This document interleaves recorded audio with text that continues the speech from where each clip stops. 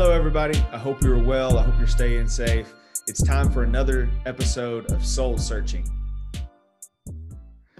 Our topic for the season of Advent is going to be Isaiah and the prophetic imagination. So, why? Why are we going to talk about Isaiah or even the prophets in general during Advent? It's because the lectionary leans heavily on Isaiah every year, the lectionary, but here's just some examples from year B, the year we're currently in. Both Advent 1 and Advent 2, the Old Testament reading assigned for those 2 Sundays is from Isaiah. Also, in all the options you have for Christmas Day or Christmas Eve, Isaiah is the Old Testament reading assigned to that. On top of that, we always hear about John the Baptist. We hear the stories from the Gospels of John the Baptist in association with Isaiah, especially in Mark 1:8. It says that, lo, the one crying in the wilderness, saying, prepare the way of the Lord. It's a quote from Isaiah that's associated with John the Baptist, that's connected to John the Baptist, labeling John the Baptist as the one coming in front of Jesus to prepare the way. And so this season of Advent is rich in prophetic tradition. It's rich in associations with the prophets. And so us digging into, well, what did the prophets have going on in the Hebrew scriptures? And what did Isaiah specifically have going on? And what was he trying to do and accomplish? And what is the interpretation and the testimony of the book of Isaiah? Those are important questions for us, and it enriches our experience of Advent to dig into those right now. So that's why we're digging into Isaiah for this season of Advent. And to understand Isaiah, we really have to understand the concept of the prophetic imagination. So today we're going to talk about the prophetic imagination and how Isaiah is connected to Moses. Moses is the proto-prophet of the Hebrew scriptures, the first. He is the one you can't really call. He's the one that helps establish the people of Israel as the nation of Israel, and the Hebrews becoming the nation of Israel through the experience of the Exodus, becoming God's chosen people and being a people, and that happens through Moses, and especially Moses's relationship and leadership against and at and in opposition to and in resistance of Egypt and the Pharaoh and that empire. We're going to be coming back to that concept of empire more in just a moment.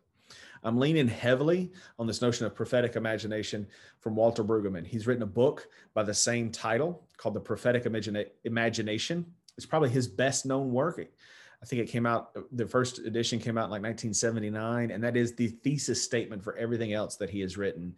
And he's written a lot. He's retired now, but one of the leading interpreters of Old Testament theology in the last 50 years, 50 years, maybe even the leading interpreter of the Old Testament, especially the prophets in the last 50 years. So leaning heavily on him, what we're going to talk about today. So this notion of prophets, there's the connotation and there's the biblical witness. When we think of prophets or or a prophecy or someone who prophesies, we're usually thinking in kind of our normal connotations of a fortune teller. And it's a very individualistic notion, giving a prophecy of this is going to happen to you. This blessing or this curse is going to happen to you specifically. We also think about the prophets in a Christian context. We tend to read the Hebrew prophets as predicting Jesus and the coming of Jesus, either the first time or the next time. And also we think that that they're talking about the great by and by, the kingdom of God to come, the great age to come. Those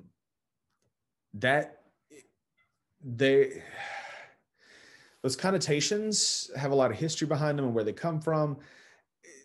They don't really hold water when you look at the biblical witness. They don't, not really well. Maybe some of them to a little bit, And certainly there are times that it's appropriate to think about how the prophets foretell the coming of Jesus sometimes. But that's probably the only one that has that holds a little bit of water, and then it doesn't really hold a lot. The biblical witness, the prophets in the Hebrew scriptures are way more interested with what's going on here on the ground. Not in the sky and the great by and by, but here on the ground while we're still around, as the old preacher once said. That the prophets were concerned about what was going on in the nations of Israel and Judah, in the northern kingdom of Judah and in the northern kingdom of Israel and the southern kingdom of Judah. So, post David, post Solomon, in the years after that, and especially as those two countries not only split from each other and became the northern kingdom and the southern kingdom, but also eventually were overrun first by the Assyrians and then the Babylonians, and then leading to the exile. That's what the prophets were concerned about. What were the conditions leading up to that? They weren't really talking about individuals. They weren't saying, if you do this, this, and this, you specifically will receive a blessing. They were talking about the community. And usually it was a matter of warning, not fortune telling. If you continue to neglect the poor, this is a common message in the prophets. If you continue to neglect the poor, if you set up society so the poor are disadvantaged, the multitude of the poor is disadvantaged, and the minority of the rich are advantaged, then you're going to wind up in spiritual ruin and physical exile, which what happens. All this is to say that the biblical witness, when we look at the Hebrew scriptures, the prophets are critiquing ideology, specifically the ideology of empire and what Brueggemann calls the royal consciousness. So the royal consciousness is a way that we are conditioned to think that impedes our ability to question the status quo and or imagine things being different. This is a quote from his book, Prophetic Imagination. Only in the empire are we pressed and urged and invited to pretend that things are all right, either in the dean's office or in our marriage or in the hospital room. And as long as the empire can keep the pretense alive that things are all right, there will be no real grieving and no serious criticism. So there's a little bit of a connection, even you could say, between reading the Old Testament prophets and reading like dystopian fiction, like the Hunger Games. In the Hunger Games, there's this one region or province or something that's the urban center, and they keep sending out messages that everything's okay, right?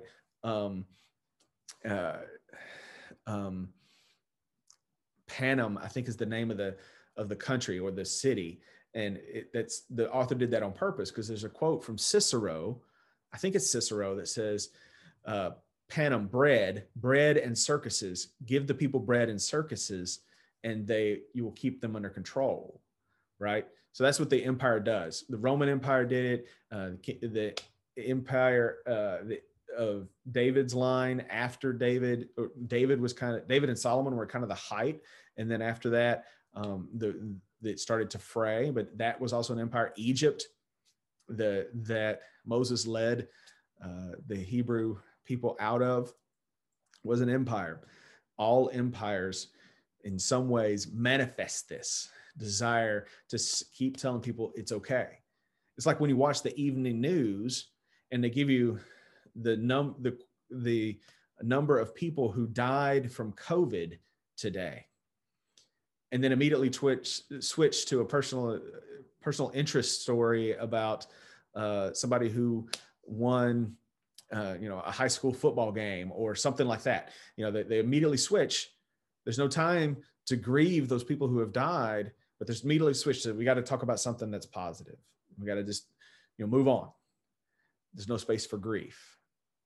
That's an example of how this sort of gets manifested right now. It is the desire of the royal consciousness, the ideology of the empire, to keep things static, not to recognize pain or criticism, and we can't allow newness. We can't be different. And in order to keep things from becoming different, we can't recognize what's wrong with right now. So we're encouraged to think that the way things are the way things have to be. That's just the way it is a manifestation of the royal consciousness. And the prophets were speaking against that. Moses speaks against that. Moses versus the empire. If you read the book of Exodus, which is a good thing to read when trying to understand the later prophets as well, the empire is held up by static gods that maintained order and sanctioned the state. They promoted the suppression of empathy, pathos, and the imagination in the people. They, through a variety of techniques, from both domination to what Nietzsche called the opiates of the people, or something like that. You know, the things, the ways that we are used, told that everything's okay. That suppresses our imagination. We can't imagine a world different because of all the machinations of the idols, the static gods of the empire, those that are sanctioning the state. The community of Moses is different. It's dynamic. God hears the cries of the people and is moved. Right in the beginning of Exodus, the people cry out, "How long, O Lord?" And God responds to that cry. That's a movement by a dynamic God, not a static God. A movement by a dynamic, real God, as opposed to a static, false idol. So grief, lament, is what has to happen in order for us to ultimately sprout hope. And that is in direct resistance to the empire. And the prophets, Moses on down the line, they were about bringing about they were encouraging, inspiring, instigating this imagination that says the way things are not the way they have to be. And we can't imagine a different world. And we can grieve what is wrong with this world and recognize what's wrong with this world and do something about it. And if we don't, that's going to lead us to exile, is what Isaiah ultimately says. And also what ultimately happens to both the northern kingdom of Israel and the southern kingdom of Judah, where Jerusalem is. And Jerusalem falls and everybody's hauled off into exile, into Babylon. So what is the prophetic imagination? The prophetic imagination is to nurture, nourish, and evoke a consciousness and perception alternative to the consciousness and perception of the dominant culture. The way it is not the way it has to be. It's not the way God intends it to be. And we can imagine it different and use that to critique the way things are and generate energy to bring that about. That's what the prophetic imagination does. And that's what the prophets proclaim, is a consciousness that is different than that of the dominant culture. So Israel has a critique of imperial ideology. This is what some of what the Hebrew scriptures testify to. The way it is not how it has to be, because the social order is contrived, and it's contrived with a purpose to help the few and not the many, and not all. But if it's contrived, or since it is contrived, it can be undone. It can be contrived differently. It can be remade if the community has courage and imagination to bring it about. And God is the agent of that change. So Israel is not a solitary victim. Israel has the ultimate ally in God. So, and these kind of 4 points that are a critique of imperial ideology come from Brueggemann's another one of his books, Hope Within History. I recommend both of those, The Prophetic Imagination and Hope Within History. They are not quick reads. They're the ones where you read a paragraph and think about it for a while. But they are both intense and very, very good. especially if you want to engage the Hebrew scriptures, and especially the prophets. Counter to imperial ideology is God's righteousness. Brueggemann defines God's righteousness not as the checklist of things that, do this, don't do that. Rather, God's righteousness is a characteristic of God's godness. It's one of the things that makes God God. And specifically, it's the power to give life to another. And this isn't individualistic. It's communal. It's about bringing about the conditions where another community can exist. And because it's social, it's not individualistic. It's about creating life amidst the interrelationships of groups of people. And God's righteousness invokes justice, especially the imagery in the Hebrew scriptures is often the widow and the orphan. And that's a metaphor for all of the poor, all of the oppressed, all of the disenfranchised. What one strand of theology calls God's preferential option for the poor. God chooses the poor to be in the oppressed. That's who God decides to be on the side of. God makes a choice, and that's in that manifestation of God's righteousness. And it's counter to the imperial ideology, which is serve the interest of the elite and powerful few so that you can stay in power. That's an imperial ideology. And God's righteousness is counter to that, which says, how do we bring about life? How do we get conditions where the poor can thrive and the poor can receive justice and society can be structured on their behalf? So now let's get a little bit of background on Isaiah. And we got this notion of the prophetic imagination in the back of our heads. Let's keep that and let's look at a little bit of Isaiah. And next week, we'll get into some specific texts from Isaiah. So scholars think that there actually was a prophet Isaiah, though the whole book is not from him. Think that the first 39 chapters, what is often called First Isaiah, was either spoken by and somebody else wrote it down, or there is a tradition that these sayings and oracles and poetry emerged from Isaiah ben Amos, who lived in the 700s. So this is when Syria is invading both Israel and Judah and threatening both of those countries, both of those kingdoms, the northern kingdom of Israel and the southern kingdom of Judah. So we get chapters 139, a big heavy theme of that period is threat. Chapters 40 through 55 are what's often called Second Isaiah. Probably scholars think it's from an anonymous prophet, one particular prophet, but we don't know who that is. Again, emerging from the Isaiah tradition, if you will, but dealing with the notion of exile, but there's grief and there's lament, but there's also hope in that section. This is when we start to see, talking about emerging from that exile, what's going to come about. And finally, Third Isaiah, the big theme of that one is restoration. And it's probably the latest source material from the 400 to 300s, late 400s, early 300s. And it's a collection of different prophetic sources.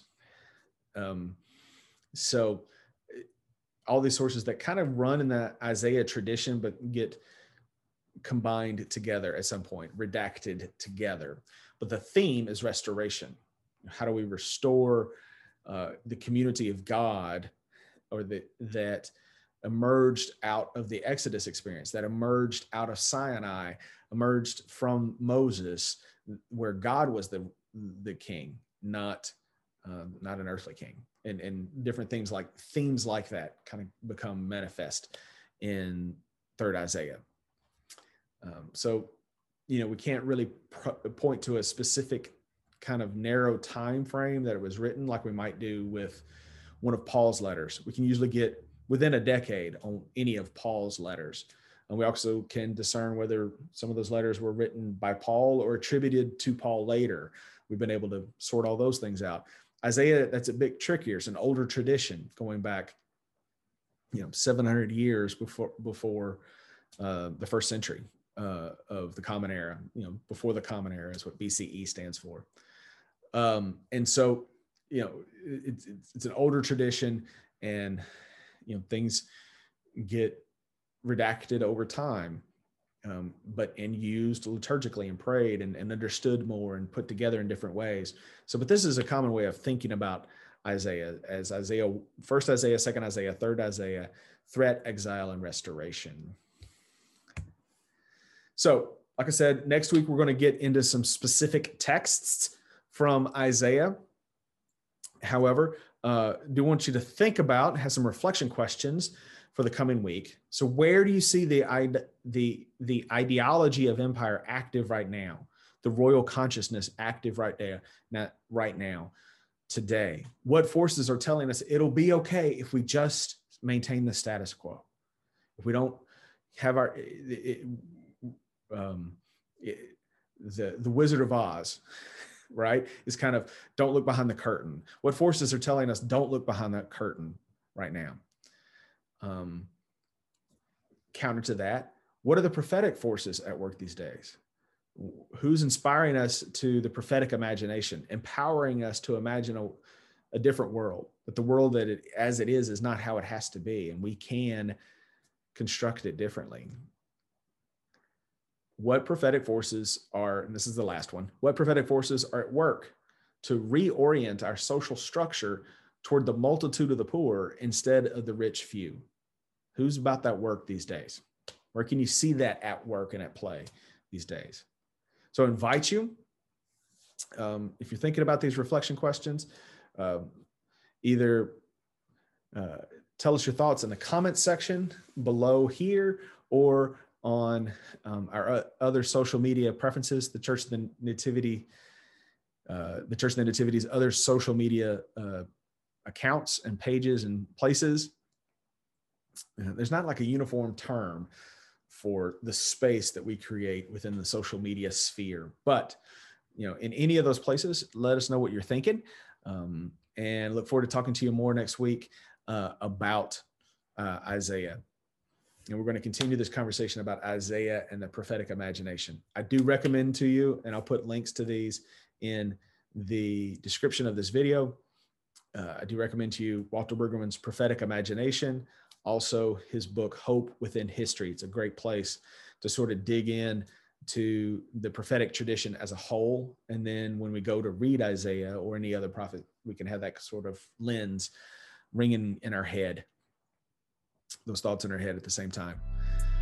I hope you have a gracious and wonderful day. I hope you keep your heart and your eyes open for God's love that is at work in the world. And remember, God loves you more than you can possibly imagine.